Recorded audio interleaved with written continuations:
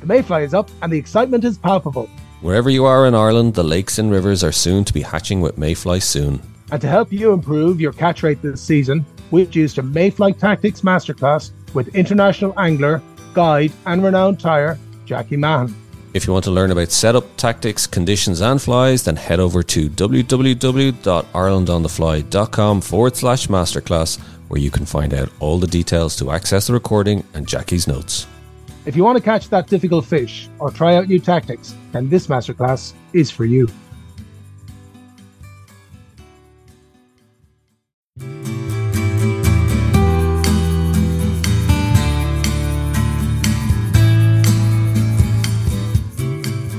Hello and welcome to the Ireland on the Fly podcast about the people and places of fly fishing in Ireland. This week's guest is Garrett Fallon, someone who grew up in Ireland fishing the Boyne, Corrib, Deal and other rivers and lakes around the country. But since the 1990s, he has been in England working in publishing and design. The last few years, however, has seen him combine his love of fishing, writing and publishing to create the very popular fishing quarterly magazine called Fallon's Angler, which is dedicated to long-form writing about every type of angling, with the likes of Chris Yates and Kevin Parr featuring in each issue. Garrett is also the son of Niall Fallon, an Irish Times journalist who wrote the well-respected Fly Fishing for Irish Trout in 1983, and we speak to Garrett about his father's influence growing up and his own memories of fishing in Ireland. And Tom, before we hear from Garrett, it's a fascinating interview as he's someone who has, I suppose, really approached angling from the question of why rather than just the how. Yeah, it was really great to talk to him. And you said his approach to it is fantastic.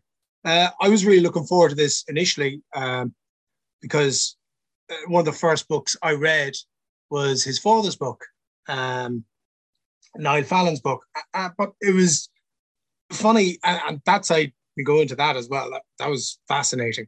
But to hear him talk and his approach to it, but also as well for somebody, and I really admire this, you can sense it, he's gotten to do something that he wants to do. And he stood back and he said, yeah, no, I really enjoy this. And this comes across. He the passion he has for, as he says, reading things that come to life for him. This was amazing, and this is what he wants to do. I said, fair play to you. You're doing what you want to do, and he's so enthused about it. And from something else, it's not just somebody who's, let's say, decided to go fishing. Like somebody could say to me, "Oh, you've decided to go fishing," but no, he's approached another side of it, a side that he loves, the whole literature side of it, the whole thing about angling, of what he gets from angling, and he's getting other people to put that forward as well. I thought brilliant, really good. And it's funny actually because if you think, because I was thinking about actually, like if you think about a lot of the interviews say that we might do, they're with guides, like yourself or people, who are competition anglers, people who have dedicated a significant part of their life to fishing and maybe have earned money to, it might necessarily be full time, but it's a central part of their life. Whereas Garrett and somebody like myself, it's angling's not. But there's a love of it. And what I love about what Garrett has done is that he was able to bring that love of it through another way, i.e. the writing. But it's funny. I actually think you'll hear it in the interview when he talks about his father, because we asked him quite a lot about his father, Niall, because he was obviously so well known for the fly fishing in Ireland. And there's a beautiful line he says at the end about his father that they found the papers, drafts of novels and short stories that his father had written, never published them. And I asked him about, was he an angler or a writer? And he says he was probably a writer first and foremost, and that just came through in the angling. And I actually got that with Garrett. I thought I really got that sense of, here was somebody, he worked in publishing, design, fishing was just a constant in his life. That he was able to bring this out then through the writing of Fallon's Angler. And it's testament to his love of both. I think that, like you said, shines through, and it was the passion for it. But I think it's something deeper. I was talking about, I like Haunted by Water is my book. It just reminded me, Garrett kind of approached it, and I really identified it when I was chatting to Garrett. I could see that where you were talking. It was like, I was listening to Kindred Spirits. Yes, that's right. Yeah, very much so. For that, I was sitting back and I was, because the two of you were completely engrossed, because it's something that really gets both of you going, you know, the chance, because you write, but you're writing about fishing and what it does for you. Yeah. Not the actual technicalities of it, but you know, what it does for you, what it does for the soul, or, you know, what you get from it. Yeah, that was it exactly. Like, and that's, you know, and that's, you know, I'm a big fan of Fallon's Angler, the quarterly, like, and I'd recommend if anybody, you know, you're into the kind of longer form type writing, and it's not fly fish, it covers every type of fishing, you know. Yeah, that's the interesting thing, which I think is good. I think it's really good. I mean, like we were talking earlier on there about the old Irish Angler.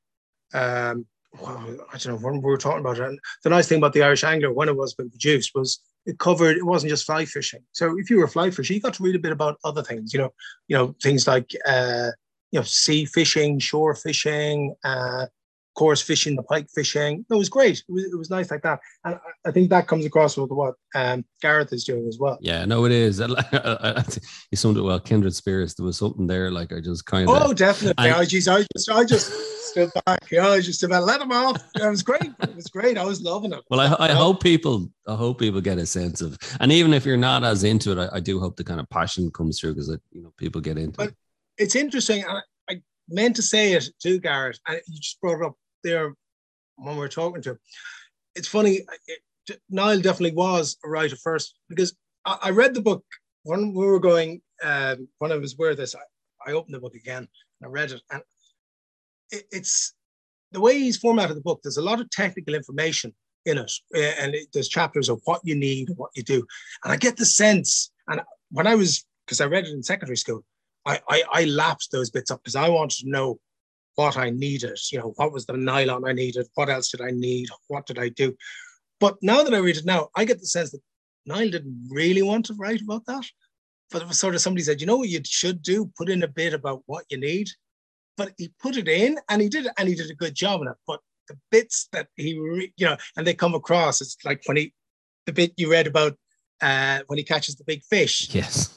You know, when you know, the words start flowing, you know, and you can hear the publisher going, "No, cut, more on the nylon, please." Yes. Tippet diameter. We need to know about tippet diameter. Forget about that poetic nonsense. None of those anglers are into that. And actually, just before we hear from Gareth on that, you'll hear him. We mentioned a bit.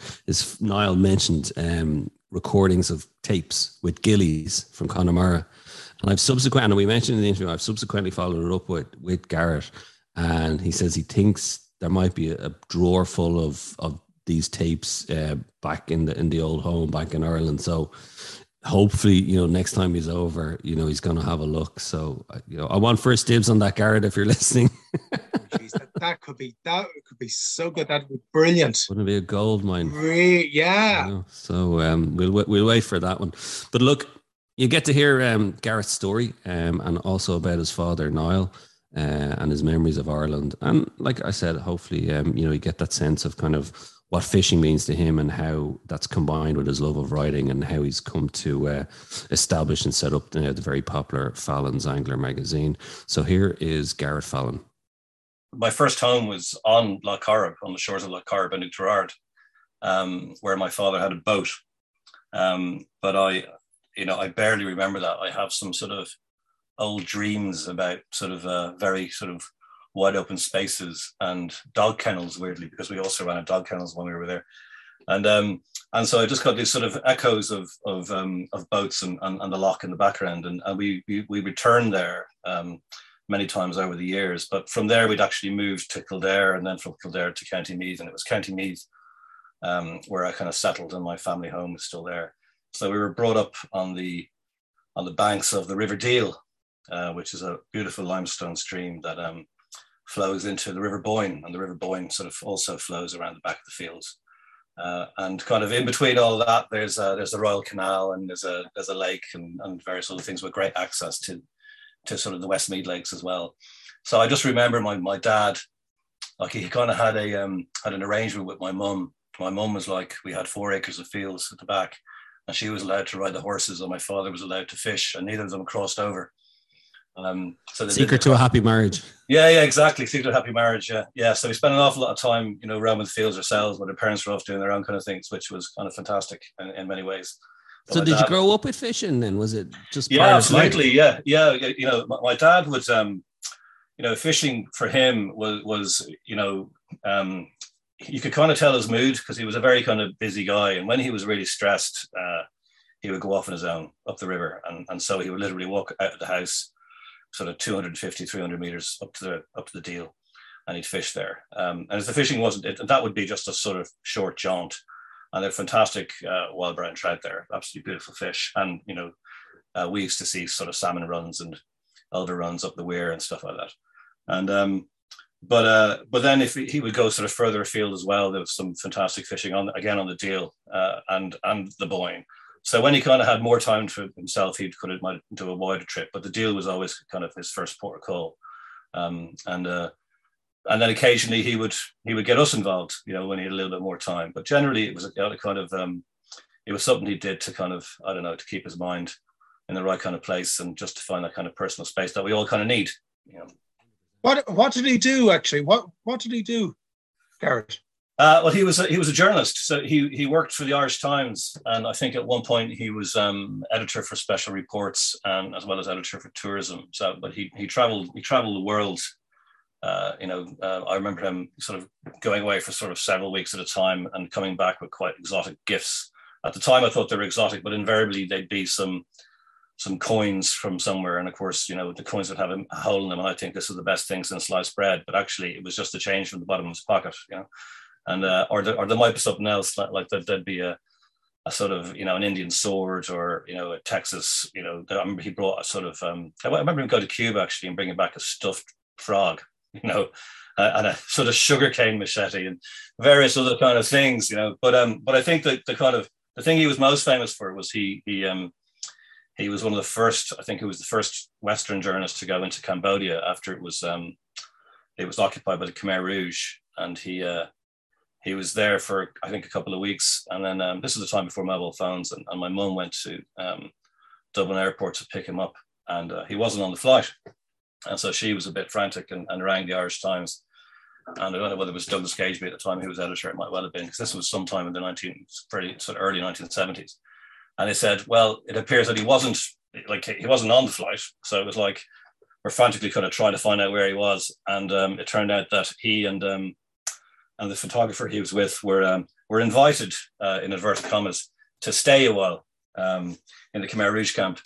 And so they did. So they stayed there until they were told that they didn't have to stay there anymore. And so it was a little bit longer, like a week or two, whatever. And then he came back and with sort of a lot of stories and about how the Khmer Rouge camp was run. And, you know, and I remember seeing pictures of him. I used to have them up on my wall of him with sort of holding an AK-47 in his hand while there was a whole group of kind of young lads, you know, ranging from, you know, 20s down into basically 7 or 8, holding bazookas, you know, rifles, you know, automatic machine guns, you name it. Of course, I thought this was fantastic, but, you know, actually, when later on, you know, I also found the pictures of the bodies of the dead that they'd had to photograph as well. And so it was a kind of wake-up call, and I kind of realized that, you know, okay, this is why a man needs to go fishing, you know, when he sees that, and that's part of his job. Which obviously not doing that all the time, but to see that at all would mean that yeah, plenty of time in the bank is needed to kind of get your head around it, you know. So I kind of understood from that moment why he did like to spend a bit of time away on his own, you know. And did you grow up then, like, just, you know, with worms or whatever, like just on the riverbank, you know, yourself, just yeah. Yeah, I did. Yeah, because there were perch in the deal, and there was a lovely old sort of stone bridge on this avenue up to the manor. We were the lodge to a manor, and we were unusual. There was an unusual lodge in that it wasn't inside the gates, it wasn't a typical gate lodge, but it was built as a hunting lodge, a hunting and fishing lodge. And so we used to just literally walk across the road and up through the gates and along the avenue, and then there was the bridge there and a weir just above the bridge, and you could fish into the weir, you know, in the fast water occasionally, and you might get a trout or whatever like that. But generally the bridge was where you would fish, and you'd catch eels, gudgeon, perch, always kind of small perch. And then occasionally there'd be a big trout. And then depending on the kind of time of year, you'd always kind of put your head over the sort of the side of the bridge and look down, because there was always one side that was in shade and one side that was in sun. You know what it is, and there's always, it's one of those sort of bridges with two arches to it, and you know, and the sort of the water surges through one arch and goes very sort of slowly through the other, so you get this mix of water, you know. And I remember one of my mates come running down into the house and saying, "You've got to see this." And come up to the bridge, and I did, and there were two massive salmon. I mean, they were enormous things, and where we would normally catch perch. But yeah, but that was where my dad brought me there, because he could see that me and my friends were sort of we were kind of trying to get our heads around fishing, and we were probably, you know, 7 or 8, whatever. And he just brought me up one night with a rod, you know, a hook, a worm, you know, a weight on the hook, and that was it, you know. And I caught this thing. Thought it was, you know, absolutely fantastic. And then one of its spines stuck in my fingers, and you know, that was kind of it, you know. But that was just the beginning of it. So once I kind of, you know, knew how to do that, then I was just off. You know, I think I used an old, you know, boat fishing rod, like like a seaboat fishing rod, you know, and really thick line and whatever. I mean, my friends and I would cobble stuff together and just go around and explore. But yeah, generally it was perch and worm. And then it graduated from there to probably spinning, you know, and then onto the fly. You know, he used to take us. Obviously, fly fishing was a bit different because it was super skillful, you know, compared to us, like literally sitting there with just feeling the line in your fingers. But fly fishing it seemed like quite a hard thing to do. But he started us off by taking us to the lakes, like somewhere like Mount Dalton. I remember going to, and we'd trail sort of teams of wet flies behind the boat, and he'd row up and down this lake, you know, and we'd catch a little trout. But it probably wasn't until, I'm trying to think what the first time I cast a fly was probably, probably one of the Westmead lakes, like the White Lake probably, or Loch Bawn probably for trout from a boat, or actually it probably started off from the bank. We used to go for barbecues with sort of multiple families. He seemed to like the White Lake, did he? Yeah, he did. In the book, he talks a lot about it. He was very fond of it. Yeah, he did. Yeah, he doesn't let it out, a bit like An Angler's Paradise, F.D. Barker, because he actually he doesn't say where he caught the biggest fish. You know the one he has on the front page, the 6 pound 8 ounce that he caught on a sedge in an evening. But if you read the piece about it, which I did quite often, actually, loads of times, he says like that he's with a guy called Murroch, fishing with the guy called Murroch. Yeah, which is named. Aptly named, exactly. Yeah. And he says the only hint that you get is up until they had that fish, their only sport of the day is a poorly conditioned rainbow. So I'm there putting 2 and 2 together and goes, it's got to be the White Lake. It's got to be the White Lake. So I don't know. So was it? You know, it was, yeah, I believe so, yeah. So I remember coming back that night, and I do, yeah, and because you know it was quite late, obviously, because he caught that fish in almost total darkness. Like he blind cast to a feeding fish, I think, as he put it himself. He heard the slurp, and then he just struck, and the next thing you know is the boat's been towed, like you know. Whether that was a bit of journalistic sort of license, I don't know, but it reads good. It reads good, yeah. But I remember he actually came home with 2 fish that night, and like what happens generally in the house, that you drive across the cattle grid, so that'll be the first thing that kind of wake you up is the car coming across the cattle grid, and then into the gravel, and then grinding to a sort of halt, and this halt was like a little bit skiddy, you know, and I kind of thinking, oh, something's going on, what's happened? And it was just a kind of like there was a bit of sort of, you know, I don't know, there was a bit of speed in the walking, you know, and he kind of got into the house, and the back door was like adjacent to myself and my brother's room, and we could hear the chatting in the kitchen, and him talking to my mother. And I came out of the room, and I went in, and there were these 2 trout in papers, and one was, I think probably the poorly conditioned rainbow, whatever. Yeah. But the other one was massive. Yeah. And I think at that stage he was already on a second glass of wine. So I got the full story. But yeah, it was a beautiful fish, and Yeah, it's still it's stuffed, yeah, and sort of mounted in our house, in our family home. It's still there, yeah. Still there. I read that? Actually, I have it. I might read actually the paragraph or two. Please do, yeah. I have it here. So he's talking about Murroch fumbled forward and the beam of his torch lit the water. The bottom sprang up as though looked at through the bottom of a glass. We were in no more than a foot of water and almost aground. Then there swam deliberately into the circle of bright light a great silvered shape, the eyes bright as diamonds. In the calm water and the torch's sharp light, I could see the slender hold of the fly. My heart failed me. It must be now or not at all. I put side pressure on the fish and she moved reluctantly to the side of the boat. Murroch put the net under her in the torchlight and lifted her great bulk inboard. As he did so, the net bent and the fly fell out, but she was landed. And my old hardy scale, as accurate as any computer, put her at 6 pounds and 8 ounces. My biggest then and still. Nah. Yeah, it's great writing. And just in case people are wondering, sorry, it's Fly Fishing for Irish Trout by Niall Fallon. I got it on, I think it was Books or Amazon. You can still get it. It's a fantastic read. I was just looking there as well, Garrett. It was first published in 1983, and this is the edition 1986. But like, there's brown trout and lakes, brown trout and rivers. What I actually liked, Garrett, is even just the opening chapter. He talks about the changing scene, and I did have a question for you, and actually I have the page marked. Right. Actually, I was going to ask you. This might be for another time, though, or even. Your dad writes it. I have in my desk tape recordings of several of the great gillies of the Western Lakes. One long since dead recalls the capture in 1 week of 2 trout to his rod, the one weighing 21 pounds, the second close on 24 pounds. They were, he said, caught on fly. You don't have those tapes anymore, do you? I would love to hear those tapes. So I'd forgotten that piece, but I remember it, yeah. Now that would make a podcast. Oh, yeah. I'll tell you what, I can have a look for them. My mother doesn't throw anything away. So, a lot of his stuff is still around.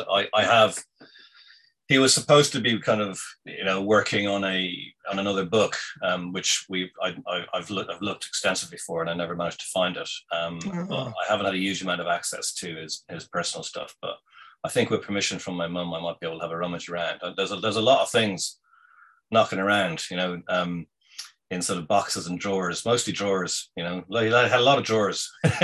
Yeah. I don't know what it is with fly fishermen and fishermen full stop, but fly fishermen especially. There's an awful lot of drawers around, with stuff in them. And so yeah, I think there are tapes. But I hadn't actually. It's a long time since I read the book, and I'd forgotten about those. Yeah, so that gives me something to do. Excuse to do it. But it's funny, actually. Myself and Tom were talking, and what I love about kind of the book is it's the kind of link to the past as well. So whether it was the tapes or even Tom, you were mentioning the bibliography, the kind of mentioning the books or the tackle shots. Yeah, some of the books, the list he's had. I mean, there's books there that I hadn't heard of, and I'm quite good. Well, I won't say I'm quite good, but I would have looked up a lot of things. I've actually gone to the National Library and I took out Belton's book, which was written in 1834. I went to the National Library to get it out, to get a paragraph from it. Right. So I was looking through the bibliography again, and there's a couple there. I said, "Oh God, I don't know that one." Off to the library again. Yeah, well, I think Tom Ford tells a great story about my dad being, in sort of, heavy competition against this other book collector in Ireland. And I don't know who this person was, I've never found out.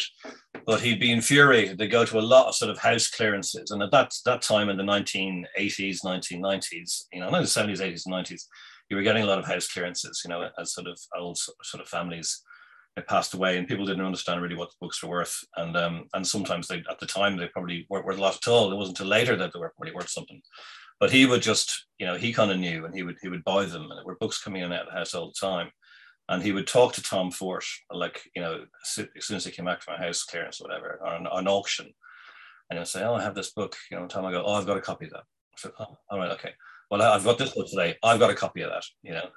So I got this book. Oh, I don't have a copy of that. You know, or Tom would ring him and say, I've seen a copy of this. Do you have it? And they do kind of swap.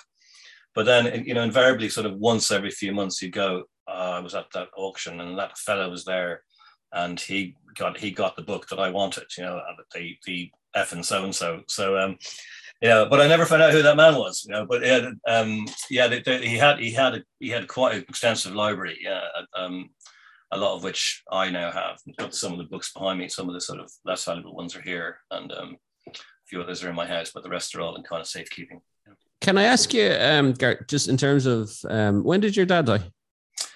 Oh, he died. Well, when I turned 51, he was dead longer than he was alive in my life. So it's 26 years ago he died. Yeah. Late 90s. Yeah. Was he, obviously, because he had such a great journalistic career, you know, the Irish Times, and you mentioned Cambodia and the kind of special reports and stuff. But yet, I don't know, well, maybe it's just the space I occupy. He's associated so much with the fly fishing of Ireland. What way do you think he want to have been remembered? For his journalism work, or both, or what way do you think would have been? It's a really interesting point. I wish I had a chance to sort of to ask him, but I think for both, really. Like, I think first and foremost, you know, I felt that he was a journalist, you know, but actually that's what I thought when I was a kid. You know, I thought that, you know, he was a fisherman after that. But actually, as I've got older, I think that probably the two things kind of switch around. You know, right. I think that he's having found some of the he wrote 22 short stories which have never been published, which I have. Wow. And they're about sort of a mix. They're about sort of a whole, you know, cross section of kind of Irish life in sort of 70s and 80s. And actually, it kind of made me think that really underneath it all, he was a writer. You know, I think so. The journalism kind of happened as a sort of necessity, maybe to pay the bills. To pay the bills, and actually, you know, and my mother. In fact, I was just talking to my mother recently. You know, she was saying that she's found like he wrote a novel. You know, he wrote plays, poems. You know, all sorts of stuff. So I think he was a writer. You know, and I think if he wanted to write about anything, more than anything else, it was probably about fishing, though he didn't do nearly enough of that. You know, he did a lot of fishing, but you know, but not enough writing about it. You know. Was he proud of fly fishing for Irish trout?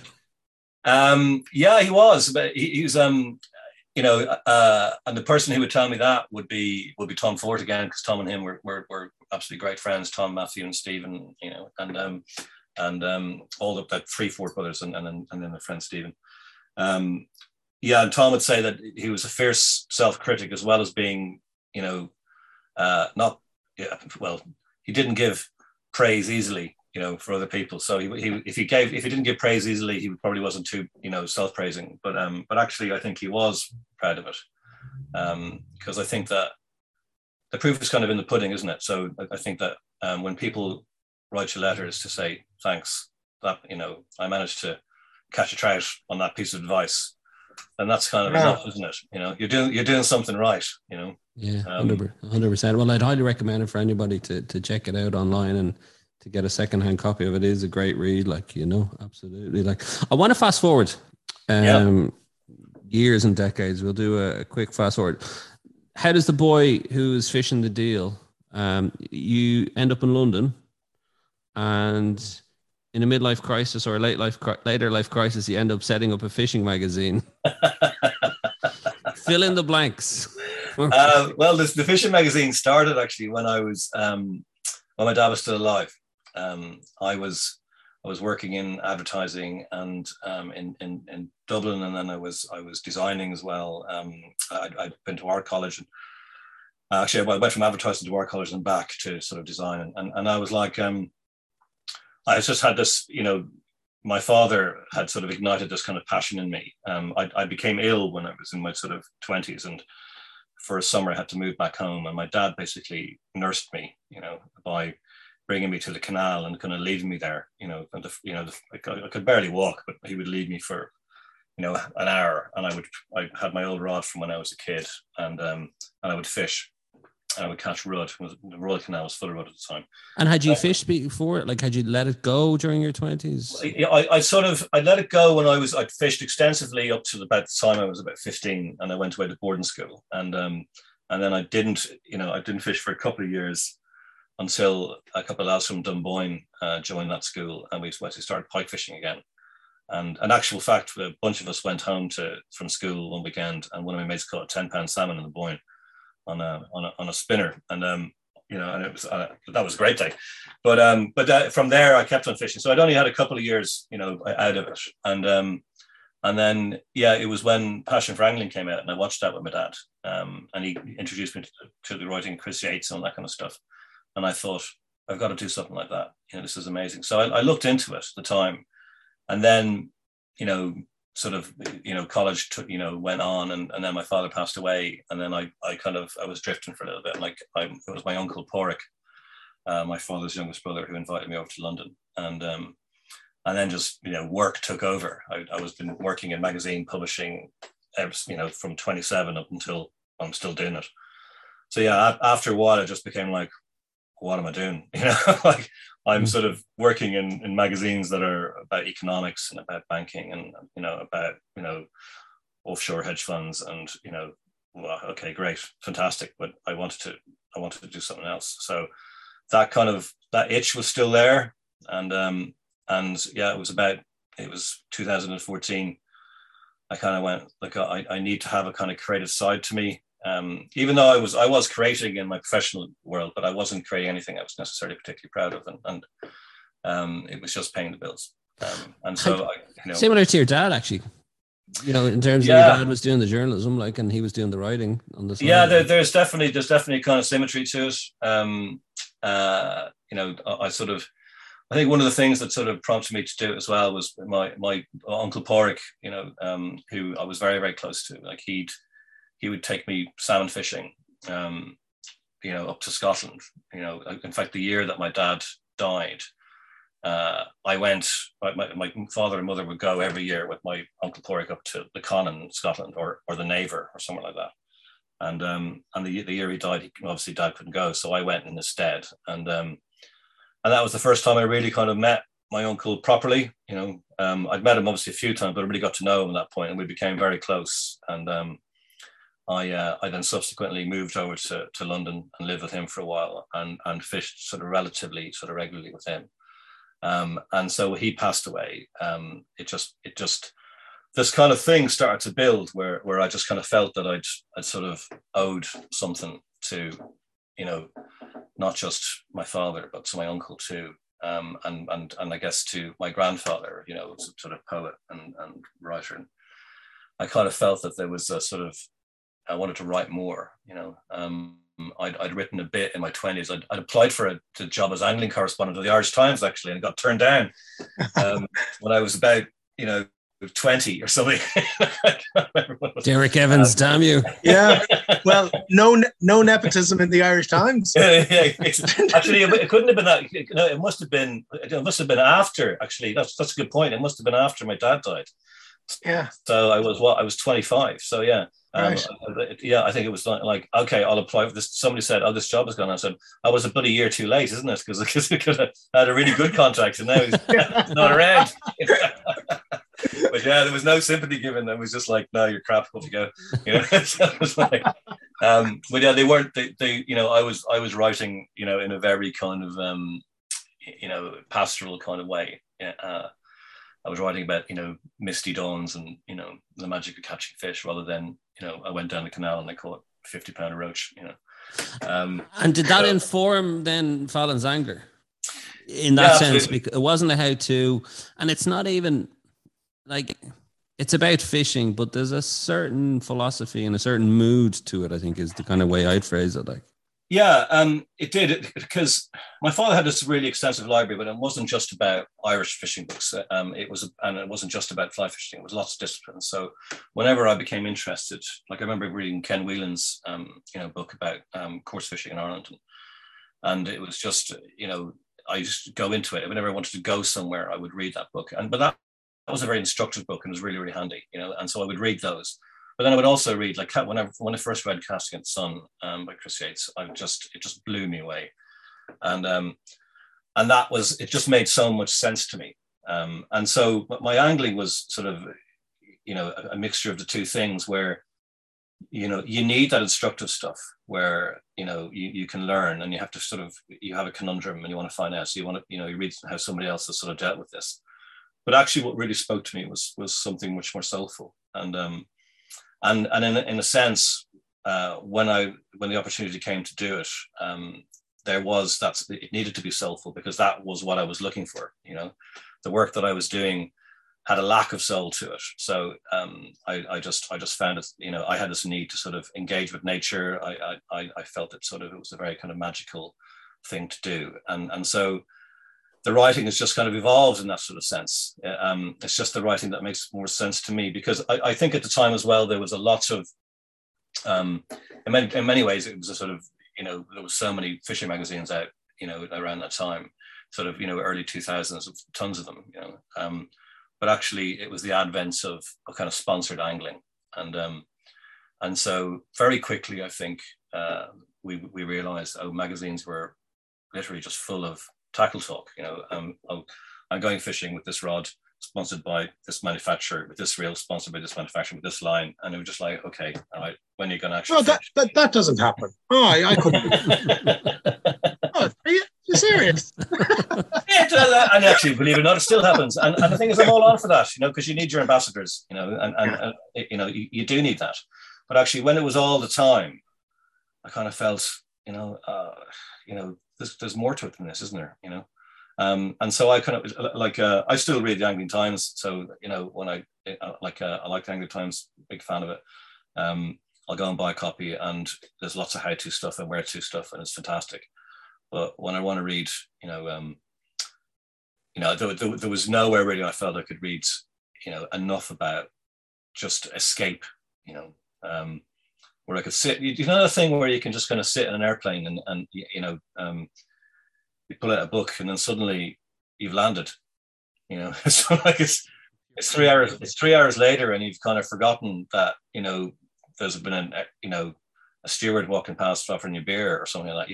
You just totally got your head in the book, and I wanted that kind of thing from a magazine as well, where it was long form writing, where people were given enough time and space to be able to kind of get their hands into a story. And it's basically, it's at the time there wasn't an awful lot of nature in my life, and even though where I'm living now is sort of relatively leafy, I wasn't fishing enough, and actually it was a good excuse for it, get me out fishing. Actually, it's funny. That's how I came to write my book, Haunted by Waters, because I wasn't fishing. Yeah, great book. Yeah, love it. And thanks a million for reviewing it. But it was, and it's funny. I won't bore you too much about it. It was my sixth book, but it was the first one I'd written that I didn't have a contract for, that I hadn't been commissioned to write, because the other ones were sports, GA, all that kind of stuff.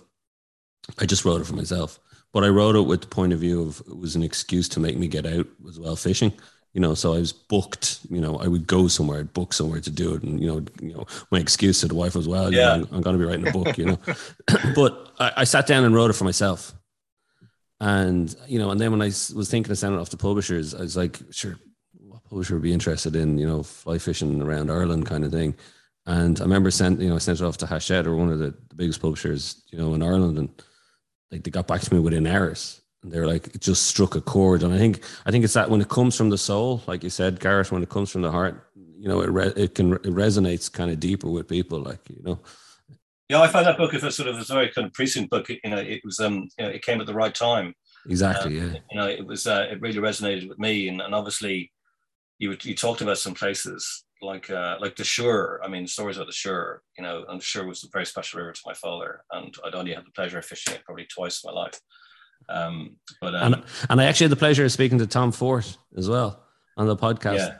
A year and a half ago. I think it was just at the start of the pandemic, and he was talking about the Suir, and I've been saying to him, Tom, like, come on, because we were able to talk about this, like, literally down the road from me where I go fishing, and he's like, oh yeah, I've been down there and I've got caught fish down there and everything, like, and I was like, right, you have to come back and we'll go fishing, like, and that's what I love that in terms of the 7 degrees of separation and all, like when you're talking about people, and it's amazing.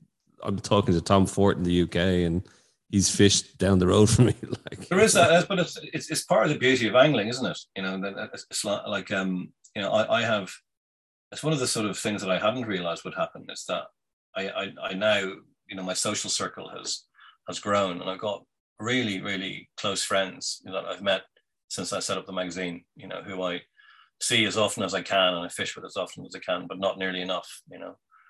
But you know, it's just the magazine has put me, you know, in contact with like-minded people, you know, who see angling in the same way, and they can be from all over the place, you know, not just the people you might meet on the bank yourself. And as a result of that, then you've got more opportunities to meet more people kind of like you, you know, and not everybody's going to be exactly like you, which is you don't want people to be exactly like you. You want people to be different, you know. You want that sort of journey through life to sort of give you opportunities to meet. Tell me this, Gareth. How did you find it the first few years? Because obviously you were still working, you were still doing the day job, you know, but you were putting this out. How did you find it the first few years? Was it tough in terms of, you know, because I'm thinking in terms of digital. Everybody, you know, and I've been working in digital media for over 20 years. I've been, you know, a proponent of digital media for that time. I did my first podcast in 2007. Yeah, eventually I get right. Like, you were about 5. We actually had to call it radio, because we knew if we called it a podcast, people wouldn't have a clue what we were talking about. But yeah, so how did you find that first few years? Like, did people not go, Jesus, you're mad doing that? Oh, people said I was mad to do it from the very beginning, you know, even before I came out with the first one. Yeah. Because I had no idea how it would go down. You know, I thought people would just think, who's this bloody idiot, you know? But I felt that there's an itch I wanted to scratch. There was something I wanted to tell. There was a story I wanted to tell. There was things I was interested in doing. And actually I felt that there was a need for angling to reconnect. You know, I thought that people had, you know, that need for, you know, to reconnect with what's out there, you know. And yeah, it was hard. You know, it's never easy balancing, you know, a magazine with a really busy career, you know. But actually I've sort of left that, you know, most of that career behind. I still obviously do it, you know. But yeah, it's you know, it's incredibly hard to balance those two things, you know, but ultimately you need to make a choice. So in the last couple of years, I've decided that actually I'd rather be, you know, fishing an awful lot, you know, not earning a huge amount of money. Sorry, that's my next door neighbor's dog. Chasing a fox, no doubt. Yeah, I'd rather, you know, I kind of question, like, well, you know, why do we work sort of 50-hour weeks all the time? You know, why do we work 60-hour, 70-hour weeks, which is something I was doing a lot of. You know, life is kind of very short, and you know, and certainly my dad's death sort of made me realize that, and I kind of thought, well, you know, you know, maybe working less for less, being happy with less, gives you kind of more freedom. And so that's kind of what I've been doing. And, you know, Fallon's Angler isn't something that pays me a wage. You know, it's something I do for love, you know. It's something that, you know, I do because I believe it's important, you know. But it's something that I love doing.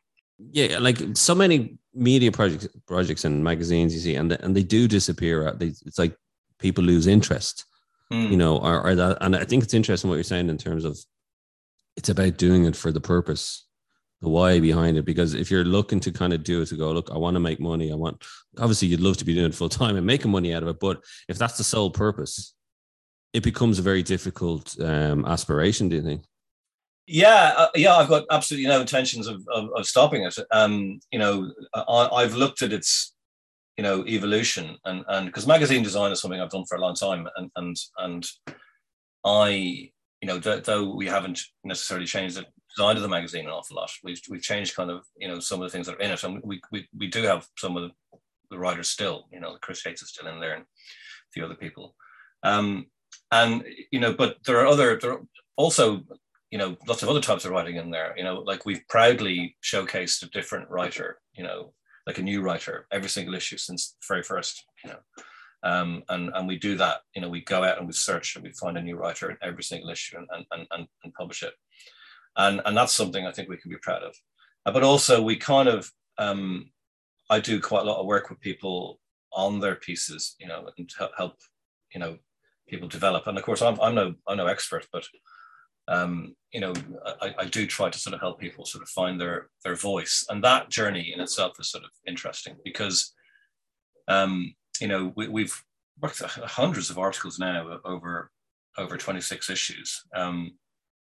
And just watching how the face of angling changes. Like even when I first did it, I was, at the time, I just sort of gotten into fishing with a split cane rod, you know, and trotting, you know. And Tom and I were just talking about this, you know, just at the very beginning. And it was like, you know, why did I not know about this when I was in Ireland? Why did I not know about trotting in Ireland? I mean, oh my God, could you imagine the carnage we could have caused on the, you know, on the Shannon, you know, or even the Boyne, you know, oh my God, you know, and I've been back and I have trotted you know, a float down on the Blackwater for days, and that's been fantastic.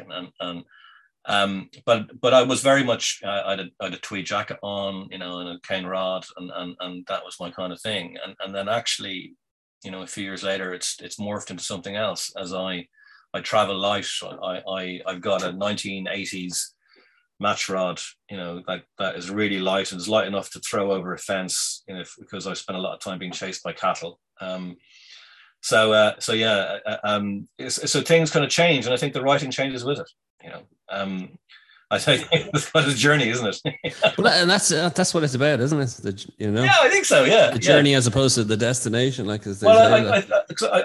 I think, you know, like I know so little about fishing, you know, but compared to somebody who knows nothing about fishing, I know loads.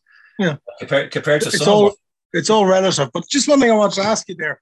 You said that you suddenly realized that you don't want to work 50 hours a week and you want to fish more. But what came first? Did you suddenly think that when you started fishing more? Or did you think that initially that I don't want to do 50 hours a week and then start fishing? What came first? What was it the fishing that made you think that? Or did you just think that as we get older, a lot of us think that anyway? Yeah. Yeah. Was it the fishing that instilled that? Well, that's where the midlife crisis came in. I think it was, it was the fishing, because basically, in order to do the magazine along with my work, I upped my hours. So I ended up working harder and harder and harder. But actually what that did is it opened the door to me fishing again. And by fishing again, I realized this is what it's about, you know? And so, yeah, so it's a bit of a roundabout way, but yeah, it's definitely the fishing that has sort of given me the confidence to kind of go, do you know what, you know, stop it. stop behaving like an idiot. You know, you're going to kill yourself. I think in kind of, you know, in many ways, I was worried about, you know, doing what happened to my father and dropping dead in an office, you know, when I was in my 50s, because I was working myself to the bone, and actually fishing has given me an opportunity to sort of reevaluate. And so I'm kind of fitter now in my 50s than I was in my 40s, and that's kind of getting better, you know. But yeah, it's just you know, being outside, being on the bank of a river, or, you know, or a canal or a lake, you know, it's just the way forward, you know. It's hard to, I remember again, just at the time in book when I was doing media interviews, and I was talking to Ryan Tubridy and RTE and Matt Cooper on Today FM, and, you know, they're, you know, like, and in fairness to Tubridy, he does fishing, but he was like, how can you, you know, sell this to people? You tell people you go fishing or whatever, you know, they think, I have my friends in Dublin, you know, they play golf and they go, so you stand in a river and you watch this line and nothing happens for most of the day. It's like, yeah, that's pretty much it. But like, work on the sales pitch there. Yeah, exactly. Exactly. But it was all about that when I suppose what I was trying to, he was saying, like, how can you sell it to people? And it's like, I was trying to sell exactly what you said, Garrett. It's when you're out that you just, it's good for the soul. It's good for the, you know, I think I pitched it like, it's like modern meditation, you know, in a way, in that sense, and that you're out and about. And even like, I wrote it in I think it was the prologue to the book, where I came back from the Blackwater. I'd been fishing for salmon. I hadn't caught anything. And my wife said to me, Jesus, you know, it's taking years off you.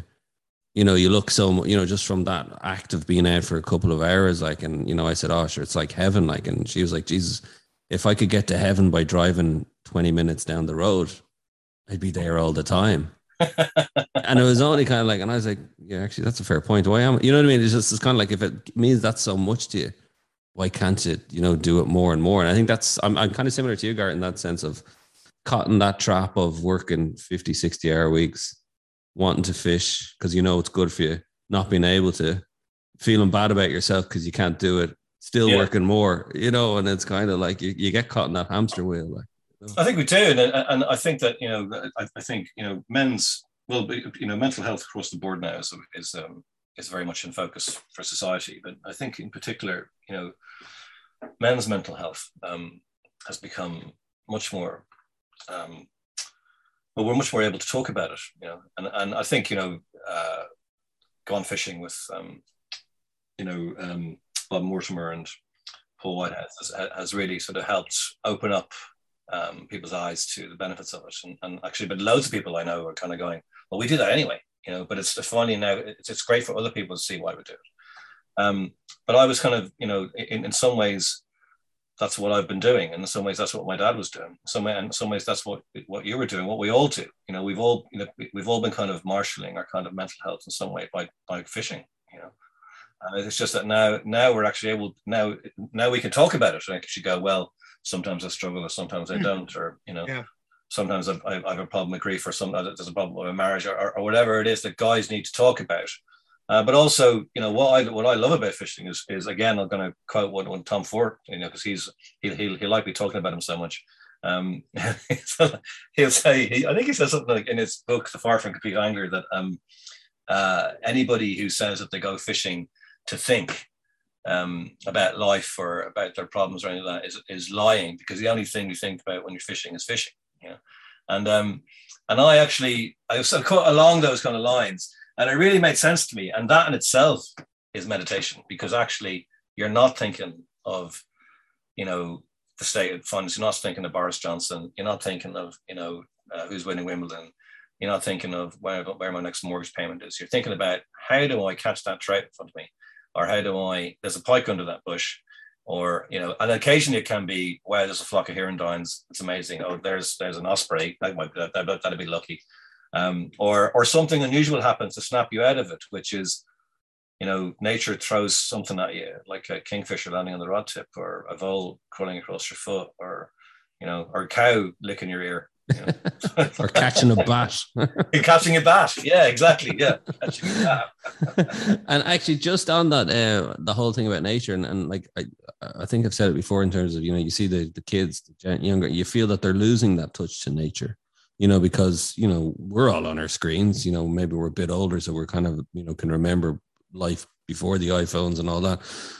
And for me, for my kids, it's giving them the appreciation of nature that, I can just bring them out down for a walk down the river and, and they're looking at the same thing, but they're seeing it and starting to appreciate it. And I think if anything, that to me is something that as a legacy to pass on, it's that kind of, that I hope we never lose it, that, but obviously a lot of kids are, but to give them that taste of nature and how important it is, like, because I do think we're losing it. I think you're totally right. I think that we're at a real crossroads, at the moment, and I think because we all know people of I'm a bit older than you lads, but I know people older than me who spend an awful lot of time on social media when they should be doing better things. And I know that to a certain extent, being on social media, being on a screen is important to work and to exist and to stay in contact with your friends. But actually, we have the experience of a life, and actually we're able to make informed decisions about how we spend our time, and we are able to recognize our need for nature because we've been through it, But if you're a kid and you don't have that exposure, what do you do? How do you get somebody to sort of realize, put down the phone, or come and see the river?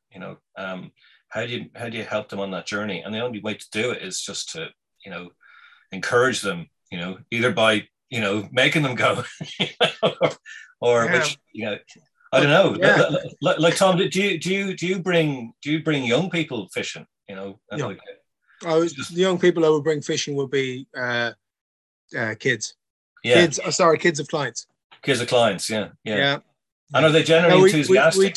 We do it here through our club. But as a guide, I wouldn't. I wouldn't. Occasionally, you'd be asked, but it'd be the parents that would be doing it. But the parents would be fishing as well, nearly 90% of the time. The local club here does do a lot for youth angling. So yeah, you can encourage them that way without it. And I get what you're saying. You know, encouraging is one thing, forcing is something completely different. Yeah, because you can't do it. You know, you can't do it. No, you can't do it. No, you can't do it, and it's a fine line. I mean, what do you do? It's a fine line. But I often say this. It's part of the broader probably problem that angling is facing. But there's so many things that you can do now as a youngster in the outdoors. People say, "Oh, they're all on computer screens." No, they're not. They're kayaking, they're mountain biking. Like I don't know. Like I grew up here rurally, and I've said it here before. The options I had when I was growing up here in Curnamona was I played football, Gaelic football, or I went fishing. Yeah. Now, as I said, there's mountain biking, there's kayaking, there's so many other things to do. So, for want of a better word, we're actually in competition. That's interesting, isn't it? Because like my nephew and nieces in Dublin, like my nephew, he's a mad hurler. Now he's actually started to play rugby, so he's always out and about. And before that it was soccer, and then Gaelic football. So he always went out, and his sisters, one does and one doesn't. One's sporty, one's not. But they always had the option to do it. But in Irish culture, you've got this kind of the GAA. You got that, and you've got so many lakes and rivers that are around you. Like everybody I know is next to a lake or a river. But here in the UK, it's not that. Like my nearest river is about 1.5 miles away, and I'm not allowed to fish it. And I can walk it, but I can't fish it. So if you're a young person and you walk to that river and you don't get, you don't even know what's in there. You don't see anybody engaging with it in the way you see the beauty of it. But actually, when you realize that there's a fish in it, it becomes something else.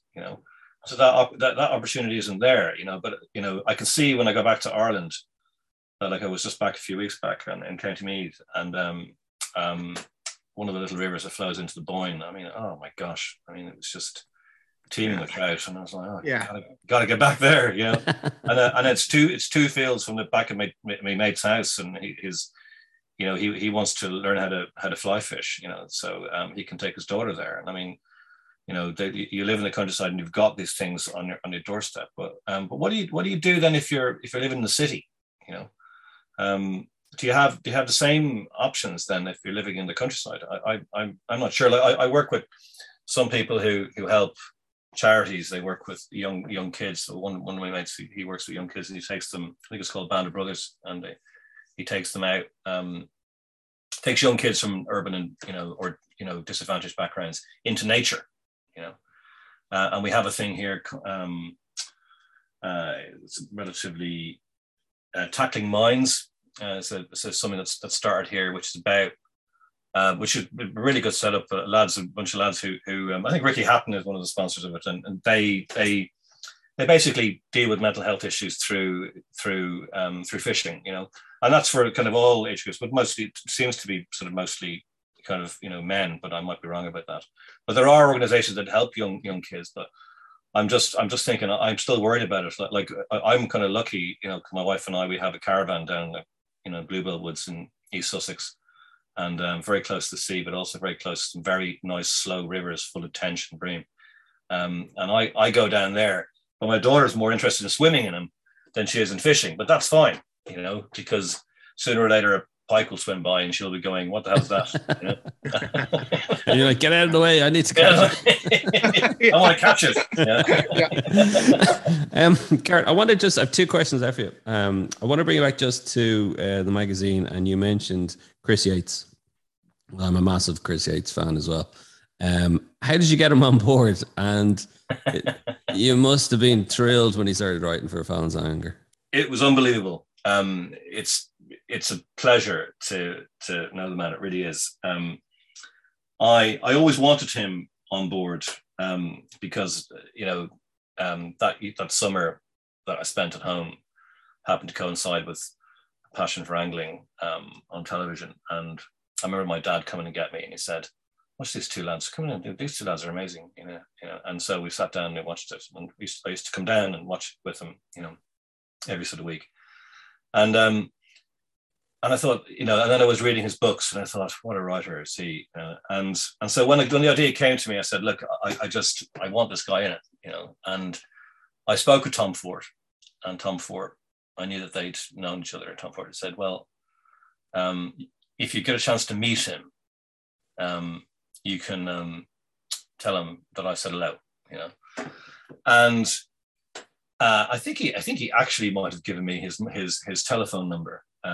But I, being the person that I am, it's very rude to call somebody up without having proper permission. So it was when the Lost Diaries got launched in Rough Trade in London. I went along to the talk there. John Andrews interviewed Chris, and there was I bought a book, and I queued up at the end to get a signature. And while I was there, I said, Tom Ford said to say hello.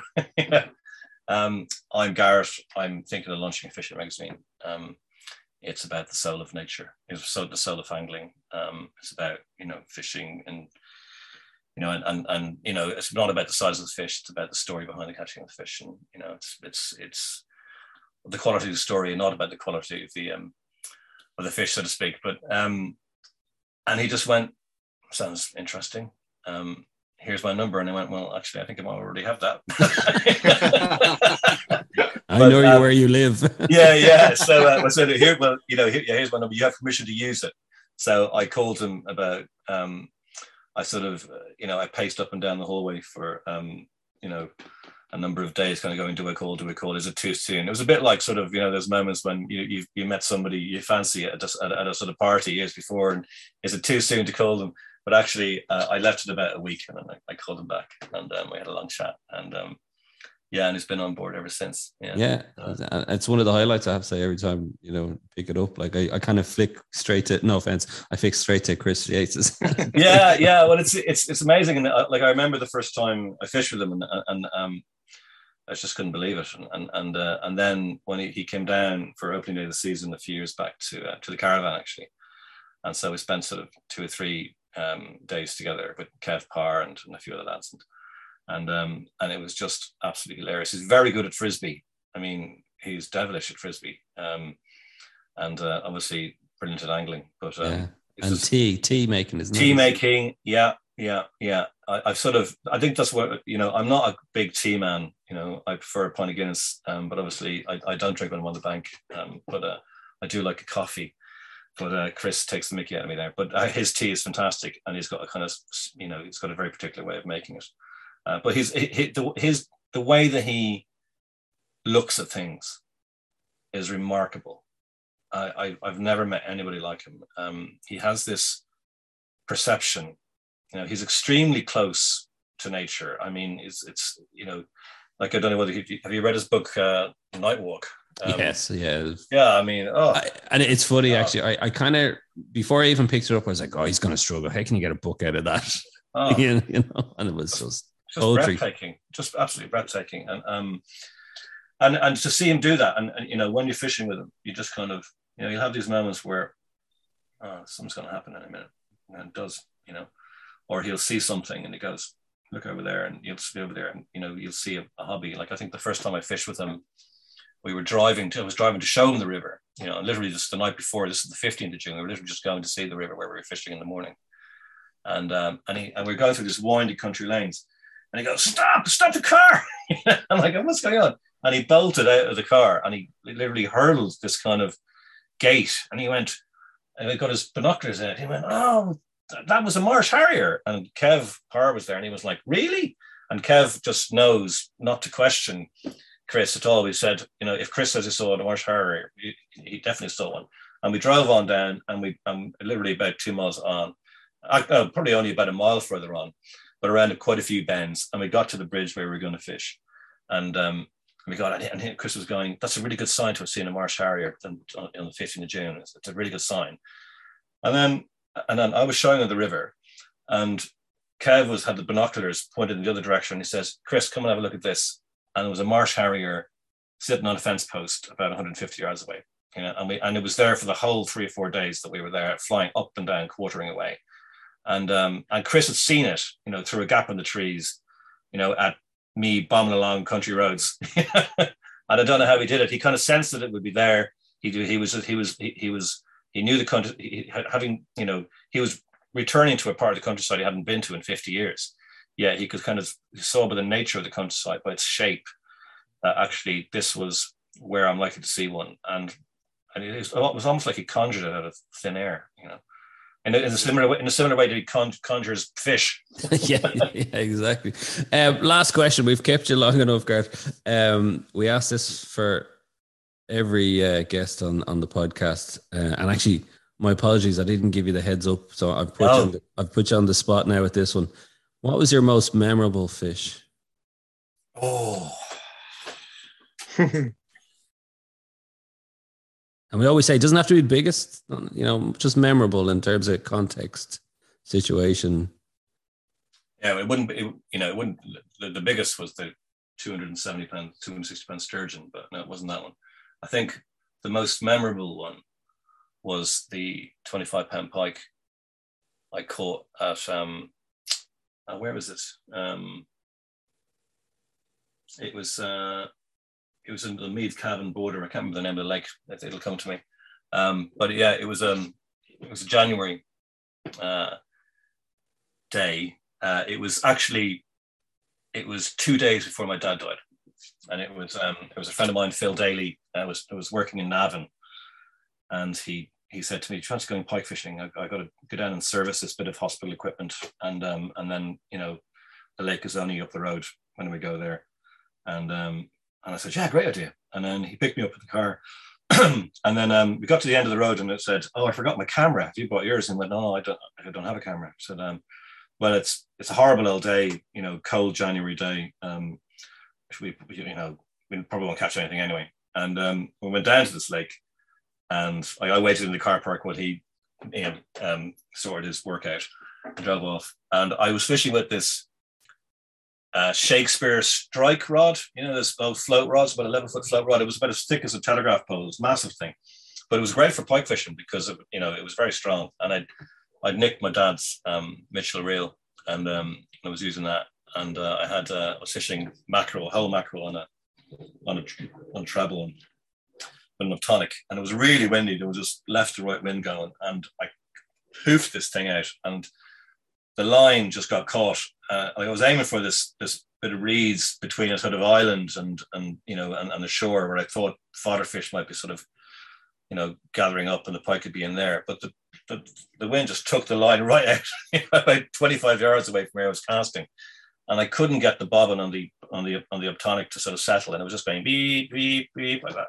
And my mate was going like, "That's a fish." And I said, "It's not a fish, it's the wind." And there's a huge bow in the line. I said, "It's a fish." And I was, "That's not. Really, it's not." And we went on with this for a minute or so, and I went, "Oh, we just strike the bloody thing." I went, "Okay," you know, and it struck, and the water just went mental, you know, literally, you know, like literally where I'd cast, and this huge fish came out of the water, and I was just like, "Holy moly!"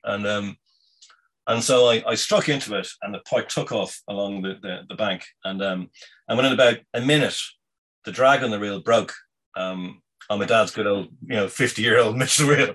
So I had to backwind this pike, you know, and then it started absolutely showering down with rain, and it was like really, it wasn't light rain, you know, it wasn't like a soft day rain. It was like lashing with rain, and the kind of stuff that hurts you. And Phil said, you know, "Well, sod this, I'm off to the car," right? And he left me. So I was like went up and down this thing, and I remember exactly the time because it took me 25 minutes to land it. And just as I was landing it, the rain stopped, and Phil came out, and he netted the fish for me. And we waited, and I think it was 25.4 or 25.6 or whatever. And it was beautiful, biggest pike I'd ever caught. The biggest one I caught for that was about 16. And I said, "Jesus, it's a shame about that camera, wasn't it?" You know. And we were just putting the thing back and going, and the fish, there was a little drop off in the lake, and she just sort of settled off at the bottom of the drop off and sat there for about 5 minutes, you know, kind of looking at us with this kind of funny eye, you know, looking at us a bit unhappy, you know, and kind of saying, "What was all that about?" You know. And then it just, you know, off she went.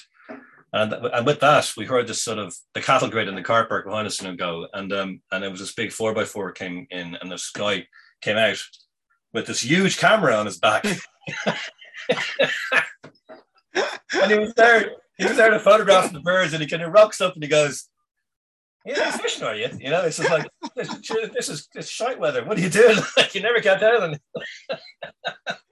And so I go home that night, and I called my dad, and I told him about it, and he wrote it down on a message, and he went off to dinner that night, and 2 days later we got the phone call that he'd passed away. You know, but when I went home to spend some time with mum and funeral and stuff like that, I found the phone message written, and it had 25-pound pike. Mackerel deadbait, and my friend who we'd seen for dinner had said that how proud he was because that was the biggest fish that a Fallon had ever caught. So the biggest pike that a Fallon had ever caught, should I say. So that's my best fish. Wow, understandable. That's a memorable fish, memorable story, memorable context, everything. That's all that, isn't it? Memorable stories. Exactly. Like, and we've got some collection of them over the last few months as well. But yeah, Garrett Fallon, continued success with Fallon's Angler, the quarterly magazine. If anybody's interested in finding out more and maybe subscribing to it, and they can purchase single issues as well, where do they go? Yeah, fallonsangler.net, and it's all on there. Yeah. fallonsangler.net/shop, and you'll see it all. And you go, by all means, if you want to know what we have a YouTube channel as well under Fallon's Angler, and we've just got a new film out called The Lost River, which is about micro spinning for trout on a little chalk stream. But that YouTube channel is a good introduction to the kind of thinking that that's behind who we are. My picture editor, Nick Phil Cooper, who also makes our wonderful films, he's very much part of the team, as is Kev Parr, my deputy editor. And Kev, obviously, his writing too. Without those two, Fallon's wouldn't exist. So it's very much a team effort. It's got it might have, I've never looked at it as really having my name on the front cover. It's really about, it's my family name. It's my uncle, it's my father, it's my grandfather, Kevin Parr and Nick Phil Cooper are, hugely important to it. Well, I think, you described it as the soul of angling. And I think, if anything, your life and what your dad passed on to you as well is, I think, very much summed up by that as well, in terms of, angling as a journey, throughout life. So continued success, and thanks again for joining us. Thank you very much, lads. Our thanks to Garrett Fallon for joining us on the show. And don't forget to rate, review, and follow the Ireland on the Fly podcast on Apple, Spotify, or wherever you get your podcasts from. Plus, you can keep up to date on IrelandOnTheFly.com, as well as on Instagram. And myself and Tom will be back with another episode about the people and places of fly fishing in Ireland.